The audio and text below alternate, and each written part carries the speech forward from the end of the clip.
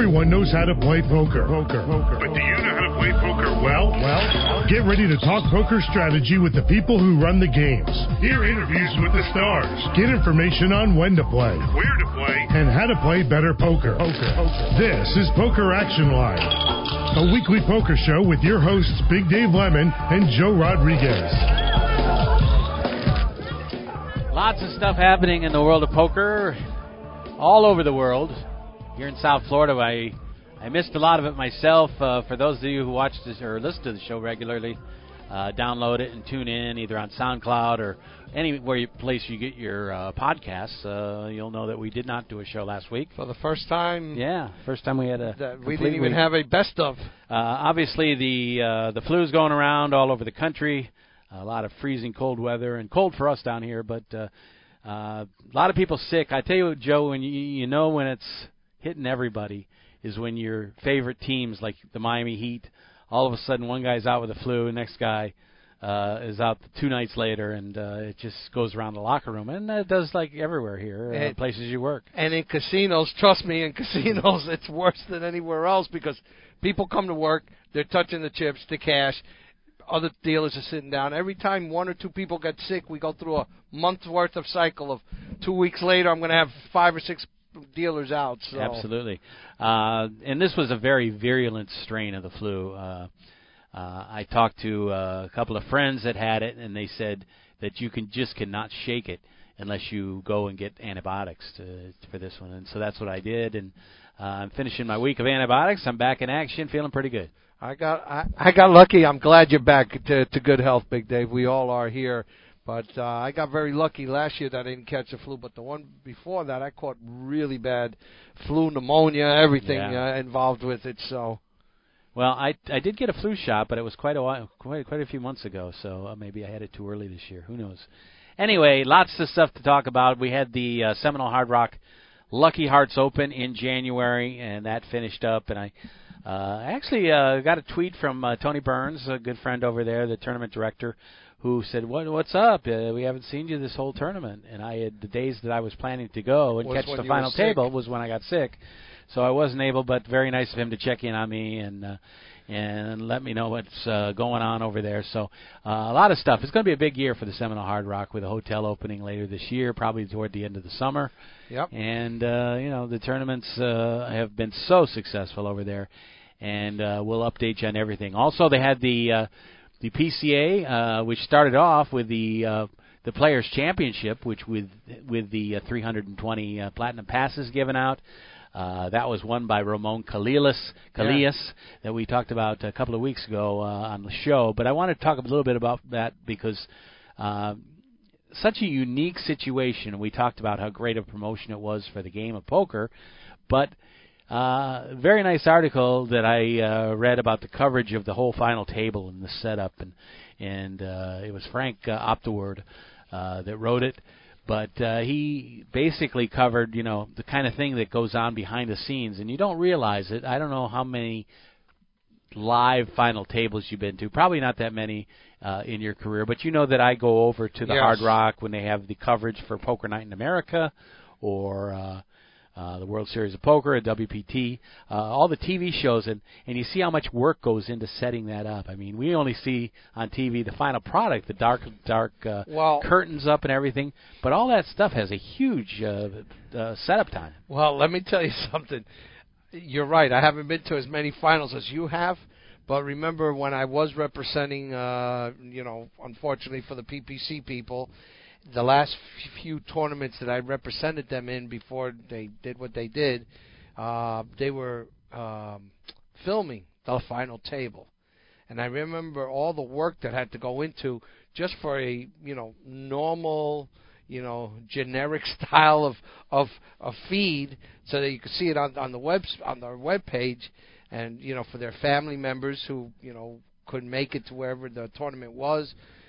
And I remember how much work had to go into that just for something extremely simple. So I can't imagine, for a TV production. For a television show, right? Exactly. So well, one probably the thing you saw was a cameraman with it on his shoulder. And no, not around even, the table. because they didn't do it like that. They set up A boom camera? Like a boom. Well, yeah, like a, you know, and it wasn't really big either. It wasn't a big thing. It almost looked like about as big as you know, as one of your cell phones, like on a big iPhone and stuff. With a selfie stick. Well, almost. It was a tripod for it that would cover it from different angles. I don't believe it had even audio, so that'll give you an idea. Without audio, these guys are checking boom sounding mics. I can only ask Gio and wonder what he thinks of what goes into that sort of stuff, you know, when you've got to get not only the picture but the sound correct for all of that. Well, for the WPT and the Poker Night in America, they have these like 20-foot long booms with a camera on there, and the guys are really talented to run those things. It's like swooping in on the table and getting that zoom in, you know, like similar to the camera that's over the NFL fields now. Exactly. That rolls back and forth and everything else. And occasionally you can pick it up from the sideline and see it there, but remember, because I remember you with the great voice that my partner here has doing the ring announcements for some of the major fights that we've had at Miami Highlight over the years when we worked there together and stuff. You know, I remember, you know, the crews coming in to set up the stage and all the sound and stuff and take it 2-3 days. Are those things already set up for these final tables at these big shows that you've seen in the past? They have to all set it up the day before and the day of, and you know, all the players get there and they have to be interviewed, and they set up all these things that they work into the program. So they're there 3 and 4 hours before they start. So they shoot a lot of interviews, and there's a lot of downtime where they're just kind of sitting around talking to friends, trying to take a few selfies with their rail and that sort of thing. So it's really a crazy whole setup, and a lot of people are used to that. People who play regularly on the WPT, the big stars that make the final tables very often. But you look at this tournament, which had a lot of players that were very inexperienced, you know, good players, but not nationally known or anything like that, maybe for the very first time showing up at an event like this. So with all the money on the line, $5.1 million for first place, about $2.2 million less for second, and then on down the line through $1 million for sixth place. You know, it was one of those things that guys really have to try to make an adjustment, and you know, not only the big pay jumps, but thinking, oh, what if I make a mistake on TV and everybody laughs at me? Well, you know, to me, Dave, I've thought about that, and I'm sure most of these people, you've thought about that going into that, and it's terrible because it can definitely change, you know, the way you play. It's funny, you know, like you know, we're Monday morning quarterbacks here, right? We all always decide. We always decide. I mean, take out that egregious, horrendous non-call in last week's NFC Championship, which everybody, you know, as one guy said, Stevie Wonder could have seen that was a penalty, but. Take that apart. We always, you know, it's easy for us sitting in our recliner the next day going, damn, that quarterback should have taken off and you know, and scrambled for those extra 3 yards, or you know, whatever the excuse is that when one of our teams that's our favorite or team that we bet on loses, we always have that to say, and we do the same thing when we watch poker. At least I do, Dave. Right, yeah. You know, I'm going, wow, you know, I see players, you know, make a call on a raise, catch a favorable flop, and then fold to a large bet, and I'm thinking to myself, well, you know, if I thought my opponent was on that strong of a hand that I caught pretty much the flop I wanted to catch, and I'm still releasing my hand, what was I doing going in there? Yeah. Now, obviously, we don't know how much of this was edited, what kind of other information was given out. But it's easy for us to sit here and criticize and say, oh, that guy choked. He didn't play because he didn't want to look bad on TV. But none of us know exactly. Until we're there, you know, listen, unless it's one of the top pros that has been doing this and they're used to making $1 million decisions because the jump or hundreds of dollar jump decisions in a tournament, outside of a select few people that do this professionally, you know, that's something that's a great question. I don't know if other people have always asked them, but, you know, that has to be in the back of their mind, at least in my thought, Dave. Absolutely. Well, I want to talk about a couple of hands. We didn't get too much into the details. I might have mentioned one of them, but I did want to just basically talk about, you get to the final table. There's 8 players at the final table. The most experienced was the short stack, Talal Shakerji, who's originally from Israel but now lives in the United Kingdom. One of the first, I think, few hands that they sat down to the table, he had pocket aces and ends up losing the hand to ace queen when the guy went runner for a flush. Yeah. Can you imagine with $5 million looking ahead, $1 million for $500,000 actually he won for last place, but for 8th place. But you're looking ahead. Nothing could be better than to sit there with pocket kings and have them crack so early like that. And go head to head. Yeah. But as we know, they're going to win 80. So I think it's a little over 80%. It's almost a 4-1 favorite against any random hand. Maybe even higher than that, maybe 90% against any random hand. But it does happen. I remember somebody screaming at me because they took a min raise, and I was in the big blind and decided to call, and caught a very favorable flop, caught a monster turn that gave me the hand. And that's when he decided to put pressure on me after I had made the nuts. Not a good position. He was probably afraid that I was drawing to the nuts on the river, and we got it all in. And then this guy just started crying and bitching, and I turned it around on him because I don't know about you, Dave, but I looked at the table. I said, "All right, who here has lost with pocket aces? Heads up." And everybody raised their hands laughing. I go, "Okay, who here has beaten pocket aces ace up?" And everybody raised their hands. I go, "Look, buddy, this sort of stuff happens in the game of poker. Yeah, absolutely. I'd rather be in your shoes than in mine every single time." Well, that was the way Shaker Chief went out, and when they got down to 3, I had mentioned the 3rd place was the guy from the Philippines who had brought his whole family there. Yes, that was a beautiful huge story. day for him. Mark Rivera was his name, $2.1 million. Left head-to-head Julian Martini from France and the eventual winner Ramon Calillas from Spain. So they're going head-to-head, and Martini has a pretty good chip lead, $37 million to like $24 million. And I wanted to go over this one hand. I don't know if you remember it. Yes, I might have mentioned it you last already week. did mention it 2 weeks but ago. let's go again. It's been a couple of weeks. Go ahead. Go ahead. Martini opened for $1.25 million with 9-6 of hearts.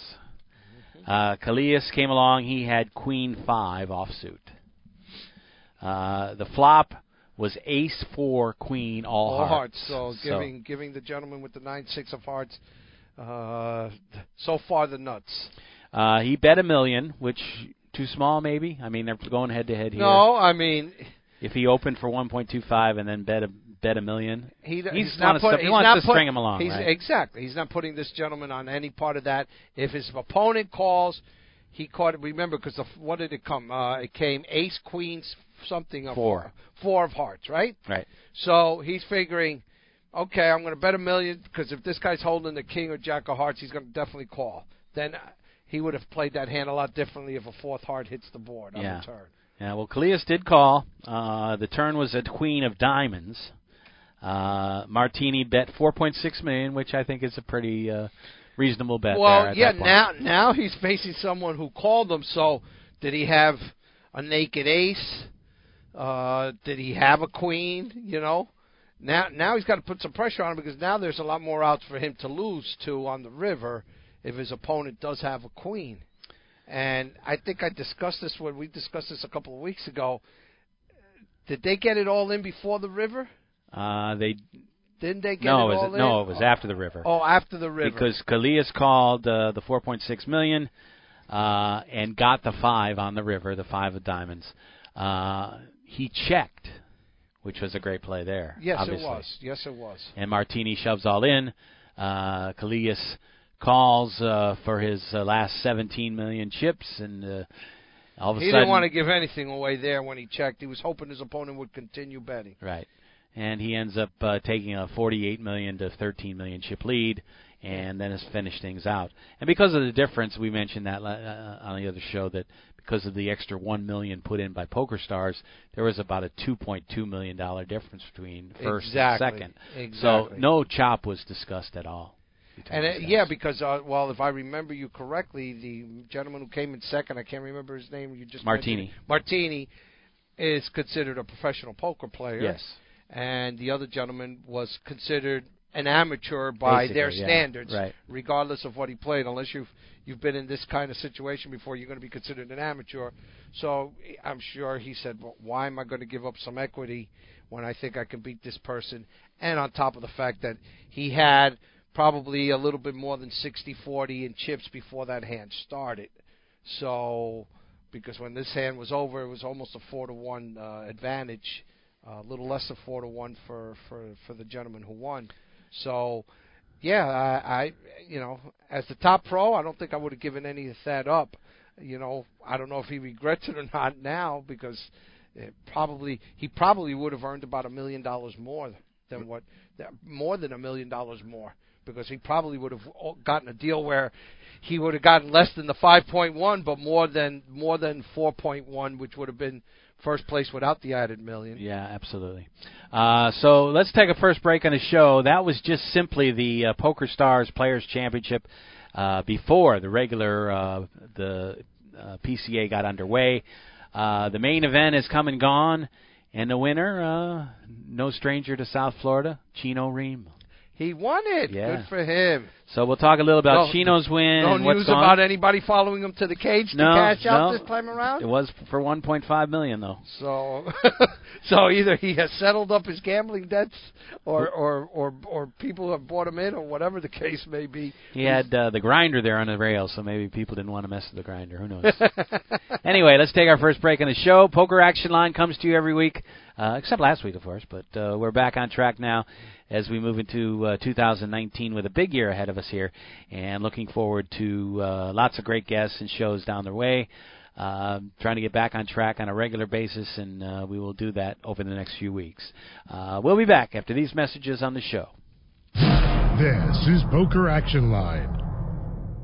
This is Big Dave for PlaceYourChipsCaribbean.com. Want to know what's really cool? Your charitable tax-deductible donation every time you play. PlaceYourChipsCaribbean.com, the feel-good gateway to fun and prizes. Play free. Learn our system. Get 50,000 free chips and play for prizes. Play for scholarships that benefit Caribbean students. PlaceYourChipsCaribbean.com. Take it from Big Dave. A win for you is a donation to Caribbean education. PlaceYourChipsCaribbean.com. I'm so glad we left that stupid party. No joke. Hey, baby, are you an overdue library book? Because you got fine written all over you. Oh, barf. What about that girl with the hoop earrings? Ridiculous. When she was dancing... Megan, look out, look out!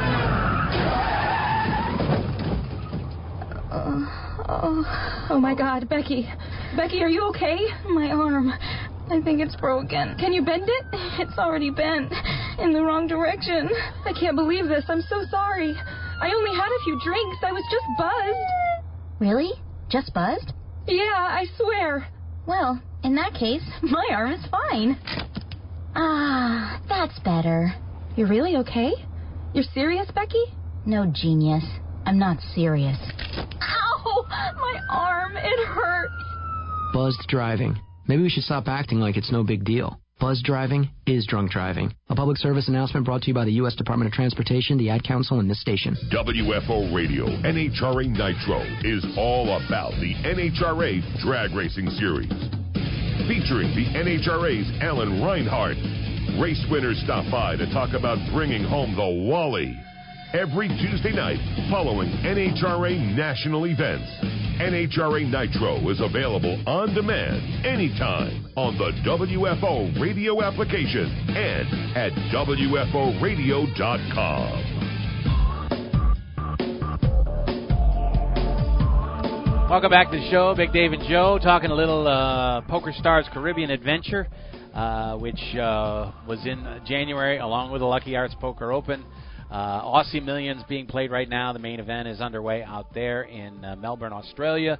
Lots of stuff going on, and lots of stuff still to come in South Florida, including the WSOP circuit coming to Coconut Creek February 7th through the 18th. So we'll be checking a lot of that out, maybe even playing an event again, once again, maybe the horse or the seniors or something. We'll see what happens. I don't think I'm going to have a lot of time very shortly. Looks like I'm going to be getting my toes back in the water again here. Good for you. Anyway, Chino Ream was the winner of the main event, winning $1.567 million. He knocked out every player at the final table. Mowed down the field, so very impressive performance. He was shorthanded last time we were on the air with 20-something players. He was. Oh, really? He was shorthanded in chips at that point. Well, he got it together and picked up the win, defeating Daniel Strelitz from the United States, who won $951,000. Great story for third. Scott Wellenbach is he's actually a text transcriber of the Buddhist language. Wow. In Nova Scotia, Canada. I don't think you can make that up. No, I don't think so. Anyway, he's 67 years old, and announced before the tournament that he was going to donate his winnings to charity. Ends up finishing third place, $700,000 going for charity. Oh, God bless him, And I don't know what his charity is, but I'm sure they're grateful that he came in third. Well, I think in the past he's donated to that Reg charity in the UK and a few others, but was absolutely thrilled, but really disappointed as well. How it takes you a little while to recover from something when you hope you're going to win. And even though he wasn't going to be taking home the $1.5 million, he promised that he would donate it all to charity. People asked him, "Are you going to take a little bit for your bankroll and that sort of thing?" He said, "Absolutely not." He said, "Very important to me to fulfill my promises." A guy of great character, and was ecstatic that he was able to contribute to several different charities, actually some food banks. But yet he was disappointed that he didn't get first. He was. And that's the poker mentality, Dave, like I've mentioned before. If before a tournament starts, somebody was to ask everybody, would third place be good for you? If I was to guarantee you third place right now, like 99.999% of the field would say, yeah, give me that $700,000 guaranteed right now. Absolutely. Maybe the top pros wouldn't take that. But once you get there, and it's like getting to this close to the peak of the mountain and going, I got to stop here. Really? After climbing all this way up here, and I could see it, I could almost taste it, and it's disappointing. And that just tells me he's a poker player. Yeah, absolutely. And so Chino Ream gets the huge payday. What does he do? He jumps on a plane and heads to Melbourne to play in the Aussie Millions, and ends up in the $50,000 tournament, which was won by Rainer Kempe. And ends up finishing third in that one for $400,000. Like I said, once you win these tournaments, your mindset is so different. You're in that poker zone, and you want to play as many games as you possibly can. Yeah, absolutely. So he has now been eliminated in the main event down there in the Aussie Millions there in Day 1B, and he did get knocked out today. But a lot of big names, obviously, down there. Did he make the money in that or no? No. Okay. It's still a profitable trip. He picked up $400,000 on one tournament. Yeah, absolutely. And a lot of people are up at the Borgata. Phil Hellmuth just won the heads-up event at the Borgata. That main event is underway. They are also in Day 1B up there. So a lot of stuff going on everywhere. Early chip leader in the Borgata, Daniel Wellborn. Phil had a good day, who jumped in after he won the 1590 heads-up event and ended up with about 88,000 chips the first day. Some other players that have moved on and are near the chip lead, Upeshka de Silva, Mark Doobie, Ping Lu, and there's several other big-name players, including Brian Altman, who actually finished sixth in the PCA main event, so another guy that's red-hot right now. Asher Conniff, Anthony Zeno, and some of our friends from the show, James Calderaro, Will Failla, got knocked out the first day, but they'll be back tomorrow which is today, for Day 1B. So a whole field there, and this is one of the first WPT tournaments that, with the new format here, where they will play the final table on March 12th after they finish this week. They just play down to a final table, and then they play the final tables out at the Luxor, the esports arena out there. So big tie-in now with esports and poker. And we're going to see some of that. Make this a televised event, I guess. Yeah. Different final tables from different WPT tournaments around the country. For instance, last week was Hawaiian Gardens from the Los Angeles area. They played down the final table, and they'll play that like the first week of March out there. So About a 2-month in between. We don't have our November 9 anymore, but we do Oh, have... but they're not going to have multiple final tables on that day from different No, casinos? I believe that they're going to be playing consecutive weekends or something like that. We'll see. I'll have to check. You could be right. You could be right. You know, because that to me would make it very interesting. You have final tables from multiple casinos, poker rooms around the country. Would probably make for some interesting It's on TV. the same weekend. I'm looking right now. March 12th is the... For both of them so far. Is the Hawaiian Gardens final table. And this one also? And this one is on the 13th. This one will be on. So they play one day and one day the next. So that is at the HyperX Esports Arena at the Luxor, in front of the WPT cameras. Really doesn't change anything for anybody that watches the TV shows and sees them 6 months later. No, but I would try a nice new little promotion if I was able to round up a bunch of different casinos to where maybe over a 3-month span, the longest wait would be 6 months for the first winner, but you kind of get nine players from maybe, let's say, 9 different poker rooms.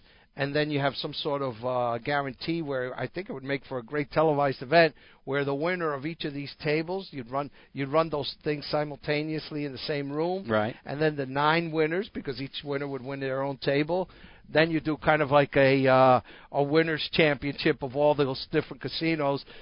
Made for TV. That sounds like it would be a great made for TV because now you got a winner from a casino, Hawaiian Gardens in California, one from South Florida, another one could be from Oklahoma, whatever. Wherever they have these, that's something I think I'd be interested in seeing. Different champions from different casinos, all playing to win it in one day, and then once the winners decided, stay for the week and come back the following week, and all the winners from their own casinos representing their own casinos, putting a whole new spin on those Tournament of Champions end of the year tournaments. Exactly, and I think you could sell that and probably get great sponsorship for that too. You got some good ideas there, buddy. Every now and then, hey, I got to use this thing for something other than a hat rack every now and then, right? In between the PCA and the Aussie Millions and the Borgata, which is now being played right now, was the Lucky Hearts Poker Open here in South Florida. And I wanted to talk a little bit about that as well because that was a great tournament, and I didn't get a chance to catch the final like I had planned. But just to give you an idea of some of the things that happened, the opener was a big tournament that had over 4,500 players. I think we were on the air, and when that one was finishing up the last show that we did, Michael Newman was the winner. I've had Michael on the show before. He was the champion of the Rock and Roll Poker Open in 2017. He won the opener, the WPT Deep Stacks event for $263,000. Then this fellow named Adam Walter won 2 tournaments in a row. First one was the 360 Omaha 8, and the second one was the 360 Horse. Won both of those, of course, smaller fields, obviously, than the 4,500, but put together a couple of wins for a total of about $13,000, and just to win those 2 is a pretty good accomplishment. Yes, it is, and back-to-back, very nice. The main event fell right in the middle. It was won by Jason Young. It was the $1,100 main event for $263,000. Philip Wee won a tournament. He won an Omaha 8 570 buy-in event, and some others people that you may be familiar with include Matt Bretsfield, who won the $1,100 Big Stack PLO. Joseph Chong played and won an event as well for $23,000, a 570 toward the end of the tournament. And a good turnout, and everything's competitive-wise really tough right now, but they had a great turnout, and 25 champions crowned over there at the Seminole Hard Rock.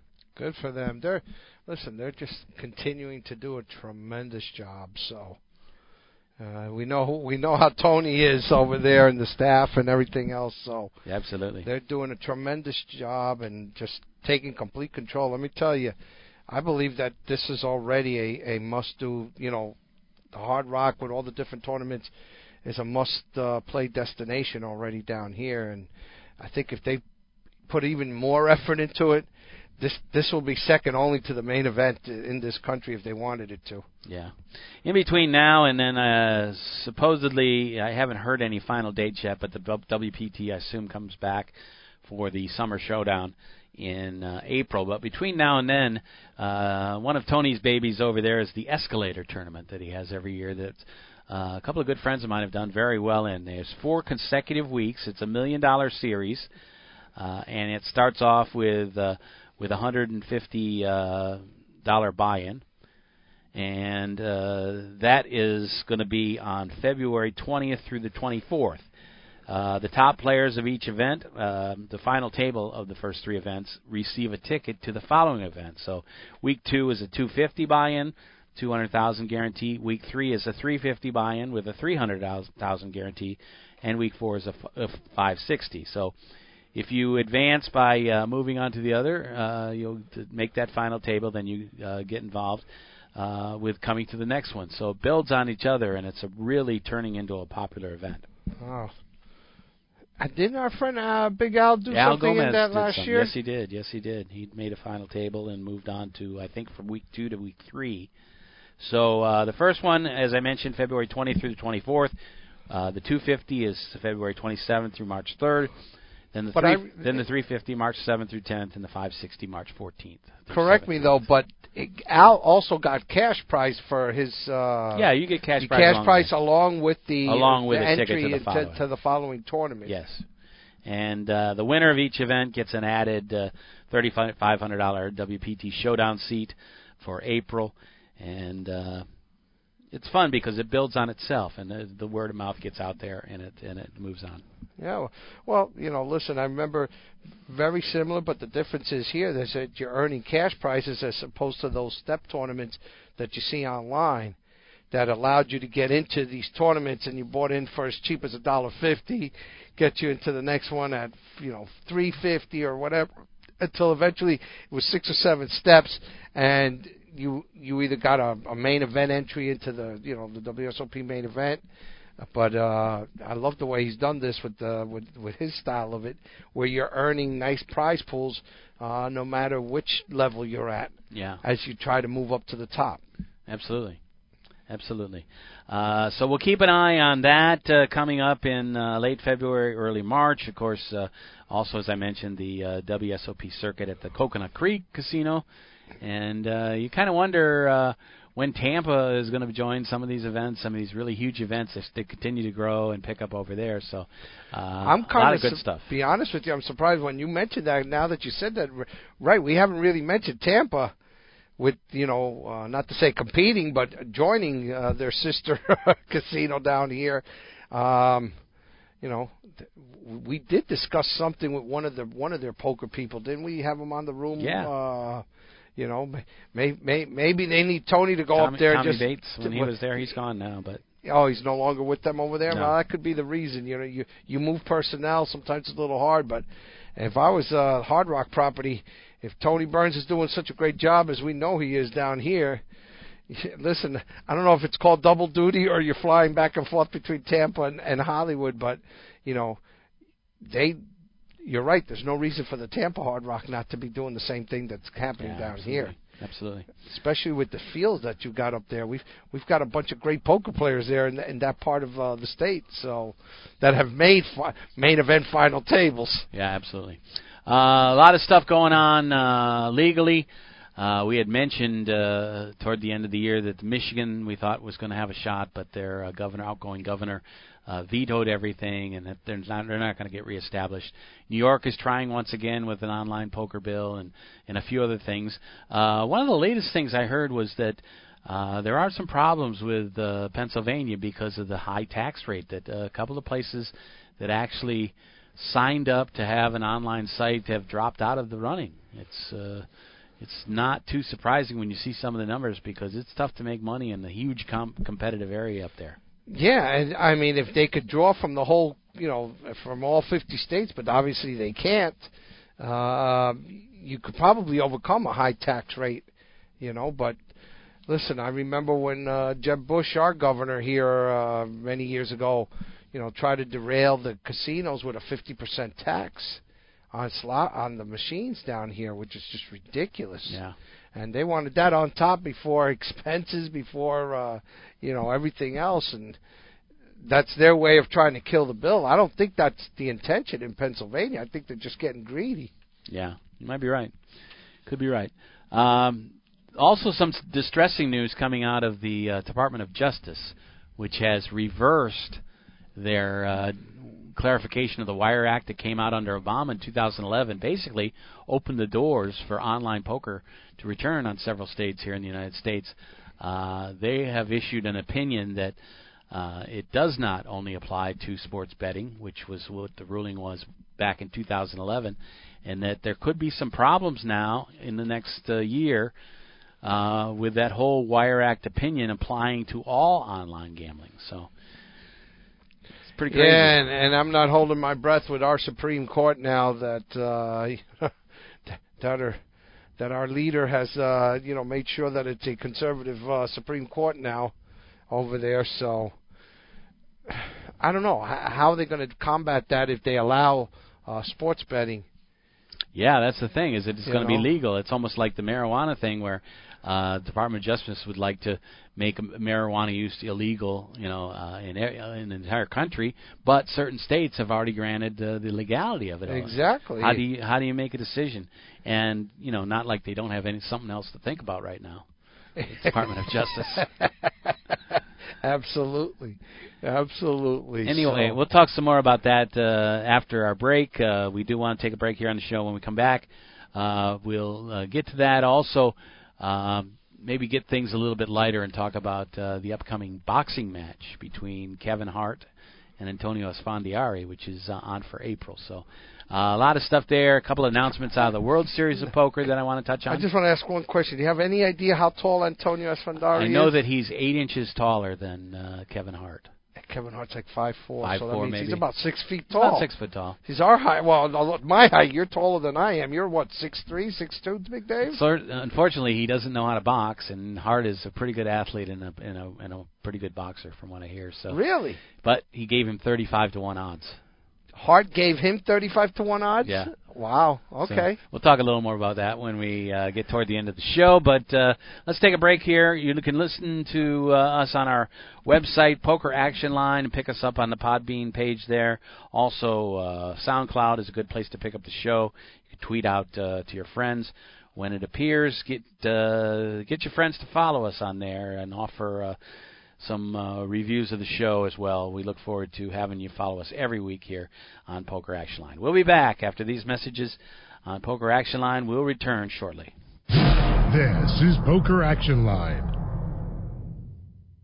Hi, this is Big Dave from PokerActionLineRadio.com. I want to let all avid poker players know about a great new lottery game that was developed by one of our sponsors, Atlantic West Management Group.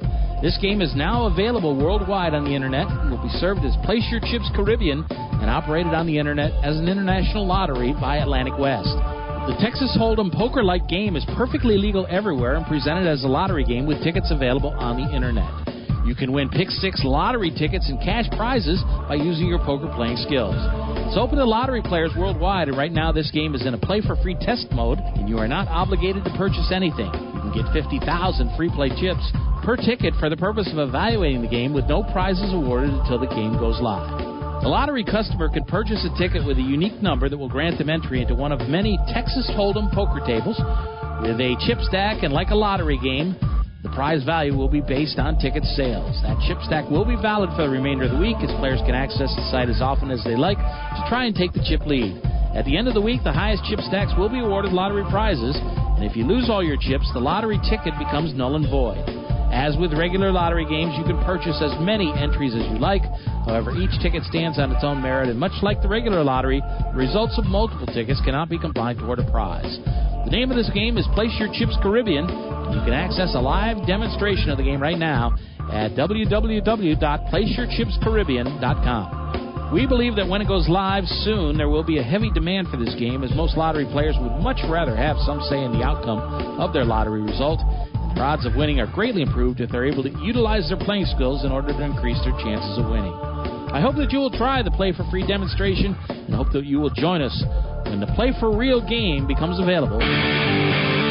Hi, this is Little Steven for Rad. We all got to party now and then, but we've got to let somebody else do the driving. Please don't drink and don't drive with somebody else who's been drinking. Thank you. public service announcement brought to you by the U.S. Department of Transportation, RAD, the National Association of Broadcasters, and the Ad Council.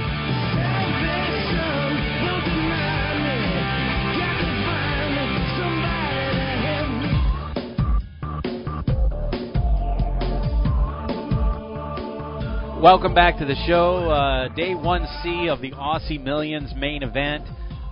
Just getting underway. Obviously, there's a time difference there of about 12 hours, so they are kicking off around midday on Wednesday.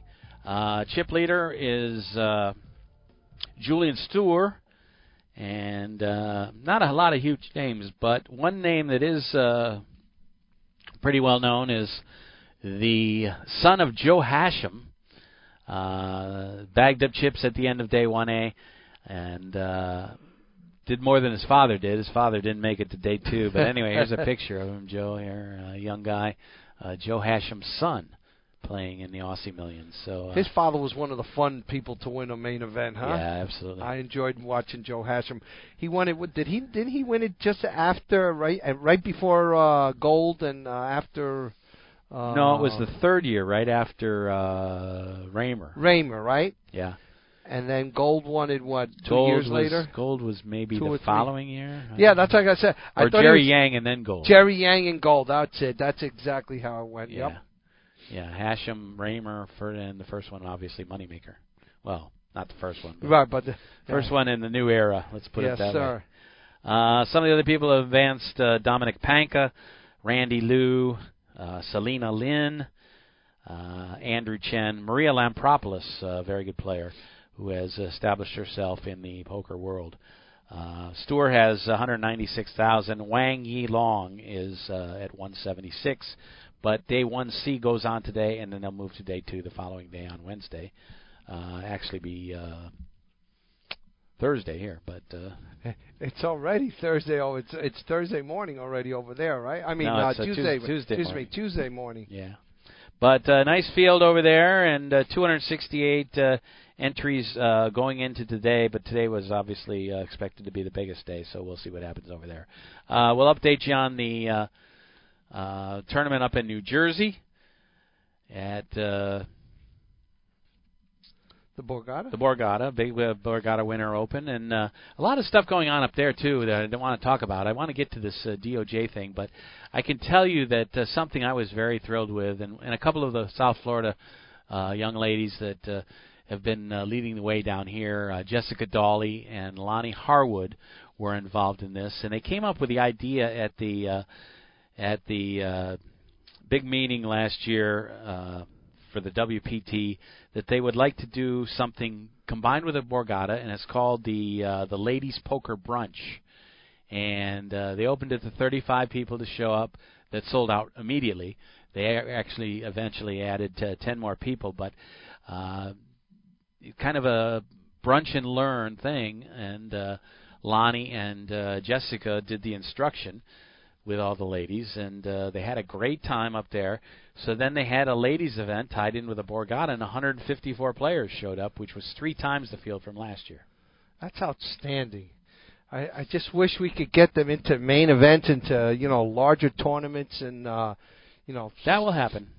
Well, we've been saying that for years, and we just don't see an uptick on that, and I don't know why. There's so many great female poker players out there, and we've discussed many reasons why we think they don't get to that point, but I'd love to hear it from just regular women who love to play poker, who would love to be in more tournaments, and their reasoning why they don't enter more. I mean, what the percentage for the main event has kind of steadfast between 2.5, about 4%. Has it been 4%? Because I thought it was closer. Right, I thought it was closer to 3%, 2.5 to 3%, and it really. You don't even see an uptick in by 0.5% every year, which would only increase it by 15, 20 women? Right. And you're not really seeing that, and it's a shame because, like you've mentioned many times, that's the last frontier that has to be overcome in the poker world. Absolutely. And it was a fun thing. They had the brunch with mimosas, and it was really a pretty cool social thing as well. That a lot of male poker players just certainly won't understand. But a lot of instruction involved. They gave away T-shirts and jackets. Did give away some seats to the tournament, but a lot of people bought in there eventually, and they had a really nice turnout. But they have a great group of ladies that are involved in the management of the WPT. Angelica Heil and Kathy Zhao and Jing Masinda, and people I've dealt with over the years that are just a joy to deal with, and really know how to put together a great tournament. And if they do this on a regular basis, I would think this is one of the main things that the game needs to do. I couldn't agree more with you, Big Dave. I've always said, and you've actually championed that cause more than I have on this show, but I've been right there with you. This is what we need to see. We definitely need to see more women in these tournaments, and tournament directors and tournaments just in general should design something that, attracts these women to come in, whether it's on a social aspect like you just mentioned right there, and then allows them to carry that over into a nice all-female poker tournament or whatever it takes. I just sit down with the top female poker players, and I'm sure they will let you know what other women want to see and what they want, so that they'll be entering tournaments a lot more frequently going into the future. Yeah. Some of the topics I want to discuss over the next couple of weeks. Nice poker strategy article by our favorite guy, Ed Miller, that I want you to read between now and next week, Joe. And that won't be a problem. No, I know you enjoy that. Also, a fellow named Kevin Haney does a nice story about short deck hold'em, which is really starting to catch on. When I messaged back and forth with Tony today, I asked him if they were playing it yet over at the Hard Rock, and he said they hope to be bringing it in soon. That's, of course, the game with a 36-card deck, eliminating the 2s, 3s, 4s, and 5s.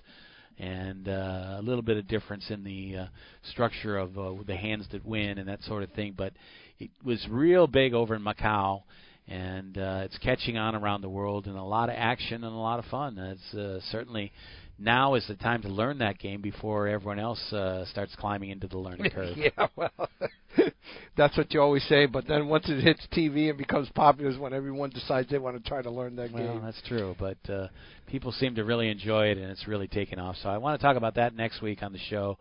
Also, a fellow that has his own podcast, Andrew Neem, has a great article about creating the optimal environment at the table and things that happen at the table, and we'll have a little more time to probably talk about that next week. But I want to get to this DOJ opinion. It came out several weeks ago, but really wasn't released until the last few days. Let me get the exact date on that. But they had been talking about it for quite some time, and obviously Sheldon Adelson pushed for it and is happy with that. Who knows what's going to happen as far as actually making rulings. We don't even have a Attorney General yet. We have an appointee who actually finally saw today on TV, and we have one being in front of Congress to be confirmed. So, and William Barr. So all that stuff, these guys aren't going to hit the ground running. I'm sure that they are not going to be worried about online poker in their first few days in the office. I wouldn't think so. But this new opinion came out in November. November 2nd was actually the date, but it really wasn't released until last week, right around the 15th of January. So in case you don't remember, it was the ruling that basically opened the way for states to legalize online poker, and the 4 states have done so: Nevada, Delaware, New Jersey, and then Pennsylvania, which hasn't opened yet for business, but should be in the first quarter of this year. But the basics of the Wire Act said that the ruling said that it only applied to sports betting and not to other forms of online gambling, which kind of opened the way. So the interstate part of that opinion by the the Office of Legal Counsel back in 2011, when lottery commissions in New York and Illinois wanted to sell their tickets online, basically ruled that it was opening the way for places to have online poker and work things differently. Of course, now Jeff Sessions has come and gone, but they did say that it was going to change things, and it's there's been some reaction around the poker world. Who knows if it's going to be actually prevent us from playing in other states over the next couple of years. But the American Gaming Association issued a statement last week talking about how unfortunate it was, but that really they took a no stance regarding the issue. So that's unfortunate, but in itself. But they are looking at it. The Poker Alliance, which was formerly the Poker Players Alliance with John Pappas and those people, now have a new president. It's called the Poker Alliance. They did put together an advisory board, and they are looking at a lot of these things. But President Mark Brenner said that the 2011 interpretation conforms to what the courts have said on the matter, and that well-reasoned opinion has given states in the industry the freedom to authorize online gaming on an interstate basis. The new interpretation, however, is very far-reaching, and I believe it stands on shaky legal grounds. So there'll be plenty of challenges in the court to find out if that will move forward. But just kind of just when things are going good, it's kind of run into a wall. Yeah, it's. I wish I could feign being surprised or disappointed, Yeah. but as they say, I've shed too many tears already over this situation to continually even get frustrated about it anymore, Dave. It's a joke. I've said it's been a joke. Many people have, and at this point, all I could do is shrug my shoulders and play poker wherever I can, and like I said, I'm getting back into the game on a management level very soon, and brick and mortar. Yes, sir. But it really sucks that Americans and American citizens don't have this right. It's just ridiculous for those people that live in areas that it would take many hours.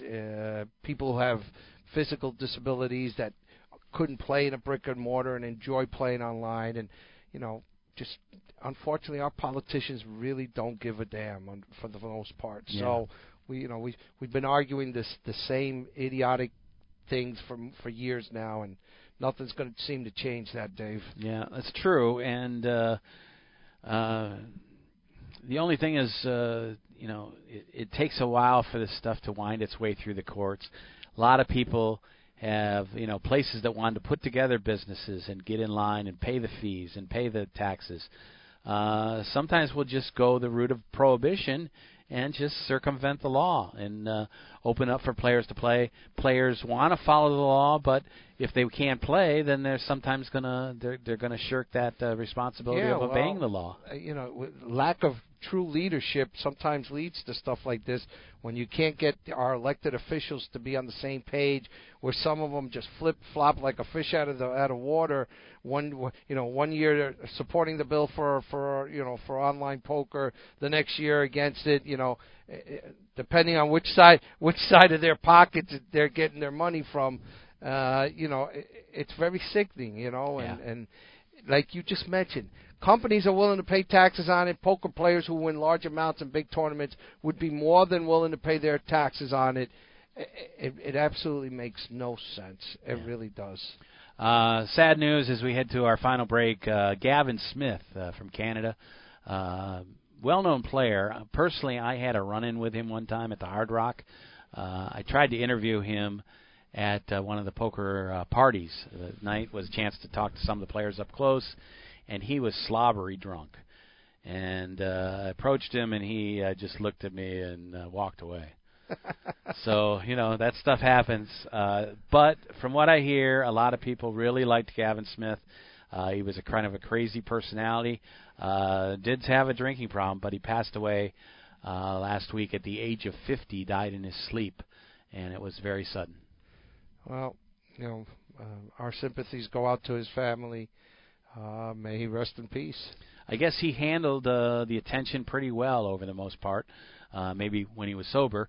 But he said some people asked him what was the worst part of being recognized now that he was famous, and he said, I don't really think there's anything all that bad about it. There's no worst of it because, I kind of feel a bit lucky. People care enough about me to come up and say hello or want an autograph or a picture, so I don't really have too many downsides for it. There's a great article on Nolan Dalla's blog. Nolan was a very close friend of Gavin and has a lot of really nice things to say, and how sad that he is personally to have lost a good friend. So people come and go, and it's a tough thing, but he certainly made his mark in the world of poker. Yes, he did. And I remember he even would have certain crazy bets with certain other poker players. Exactly. If I'm trying to remember some of them, they're not coming to my head right now. But hopefully for our next show next week, I'll think of some of them for Gavin Smith. Yeah, you got to read Nolan's to honor his article memory. too. So let's see if we can get some of those for next week. Okay, let's take our final break on the show. We'll be back to finish things up when we return. We'll talk a little bit of Kevin Hart boxing against the Magician when we come back. This is Poker Action Line. Hi, this is Big Dave from PokerActionLineRadio.com. I want to let all avid poker players know about a great new lottery game that was developed by one of our sponsors, Atlantic West Management Group. This game is now available worldwide on the Internet and will be served as Place Your Chips Caribbean and operated on the Internet as an international lottery by Atlantic West. The Texas Hold'em poker-like game is perfectly legal everywhere and presented as a lottery game with tickets available on the Internet. You can win Pick 6 lottery tickets and cash prizes by using your poker playing skills. It's open to lottery players worldwide, and right now this game is in a play-for-free test mode, and you are not obligated to purchase anything. You can get 50,000 free play chips per ticket for the purpose of evaluating the game with no prizes awarded until the game goes live. The lottery customer can purchase a ticket with a unique number that will grant them entry into one of many Texas Hold'em poker tables with a chip stack, and like a lottery game, the prize value will be based on ticket sales. That chip stack will be valid for the remainder of the week, as players can access the site as often as they like to try and take the chip lead. At the end of the week, the highest chip stacks will be awarded lottery prizes, and if you lose all your chips, the lottery ticket becomes null and void. As with regular lottery games, you can purchase as many entries as you like. However, each ticket stands on its own merit, and much like the regular lottery, the results of multiple tickets cannot be combined toward a prize. The name of this game is Place Your Chips Caribbean, and you can access a live demonstration of the game right now at www.placeyourchipscaribbean.com. We believe that when it goes live soon, there will be a heavy demand for this game, as most lottery players would much rather have some say in the outcome of their lottery result. Their odds of winning are greatly improved if they're able to utilize their playing skills in order to increase their chances of winning. I hope that you will try the Play for Free demonstration and hope that you will join us when the Play for Real game becomes available. Final segment of the show, Big Dave and Joe. Antonio Esfandiari, not a boxer. Kevin Hart, I guess a pretty good little fighter. Of course, he's like 5'4". A comedian who can box. Yeah, exactly. Of course, he's probably looking for a little bit better publicity than what he had gone through, losing that Oscar gig coming up. But they talked to Antonio Esfandiari about the high-stakes boxing challenge between the two. And Esfandiari says, we talk about it all the time. It'll be sometime in mid-April. And Esfandiari, who is 40 years old, by the way, getting 35-1 on his money. Never boxed before, but he is now training and trying to do something. He said, I'm not athletic. I'm a skinny Persian, and he's a great athlete, incredible shape, who's been boxing for a while. But at 35-1, I can't turn that down. But it's not the first, and I wanted to, as people start talking about this and it gets a little bit closer, I wanted to talk about a couple other things that happened in the past. There was a fight in 2016 between Sorel Mizzi and Brian Rast. Cerizzi won the fight, knocked down Rast 3 separate times in the first round. Wow. 5 times overall, and it was eventually called in the third, and Mizzi won the bout. They raised $8,500 for REG, the Switzerland-based charity group, and people followed that. But it wasn't the first one. Olivia Bousquet had an MMA fight against J.C. Alvarado, and I saw some of the pictures of that. Alvarado got his face bloodied, and Bousquet, who outweighed him by 187 pounds to 165, ended up winning the fight. Okay, so, yeah, that's a lot of weight difference. That was also in 2016. A few years back, 2011, Lex Veldhaus fought Bertrand Grospellier, Elke, and they had a mixed martial arts style fight in Spain back in 2011, and Veldhaus won that one. And before that, things kicked off in 2009 with Theo Jorgensen fighting Gus Hansen. Who won that fight? And there was $35,000 on the line. Hansen would only get $25,000 if he won, but Jorgensen won the fight. Oh, okay. And I guess they really went at it. People thought it was two poker guys that couldn't fight, but they went at each other for 3 rounds, and finally Jorgensen got the win as they stopped it in the 3rd round. Wow. I'd have been interested in seeing some of these fights, to be honest with you. Yeah, I mean, it's better than some of the stuff that's out there. Big Dave, I know we're going off the air very soon, but I received today in the mail, and I knew my cousin, I've mentioned him before on this show because he loves to play in tournaments, and his favorite place to play it is at the Isle, and he's had some limited success there, and, he's enjoyed himself there. But my cousin was approached an editor about writing a book because my cousin was a very gifted baseball player, was offered tons of scholarships and made the walk-on team with Ron Frazier's team when Frazier was only in his 3rd season as head coach at UM. And my cousin wrote a book, and it's called From Cuba to Williamsport. And I will not spoil the ending of it. It's not a big book. It seems like a very easy read. It's got pictures in there. Just a little side fig for anybody who's looking at this. You're going to see a picture of me, my cousin, and my brother in there. There you go. When I was about 4 or 5 years old. That's enough for people to pick it up. They may not recognize it if they know what I look like now because I had a lot of hair in that picture. But it's called From Cuba to Williamsport by Mike Briganti. My cousin, he had the privilege and honor. Do you know the publisher or no? I know because I got the book earlier today and just we'll looked at it next week. But it's got pictures of him. The cover I know has a picture that made all the East Coast newspapers. Again, I don't want to spoil the ending for anybody who wants to get that book, but it looks like a quick read. I remember how wonderful it was. If I'm not mistaken, it was the 1967 Little League World Series at Williamsport, and he told me it kind of takes him from when he was born in Cuba, came over to the United States at around, 7, 8 years old, and a few years later he's playing in the Little League World Series at Williamsport. Terrific. How the town of West New York, New Jersey backed them up like we see with all the great towns now, and, I remember living that excitement, and, I was very young. I was 7 years old when he went through this, so... just want to let people know that he is a poker player. That's why I don't mind mentioning it here.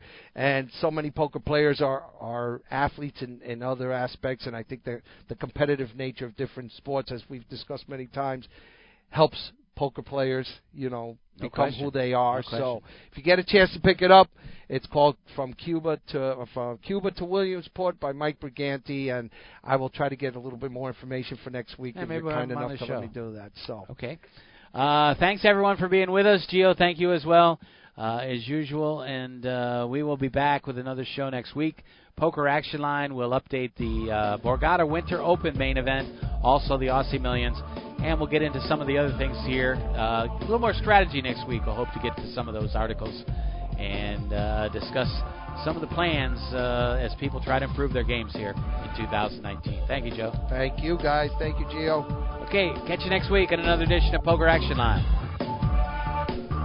The views and opinions of the hosts, guests, or callers are not necessarily those of the station, its owners, advertisers, or agencies.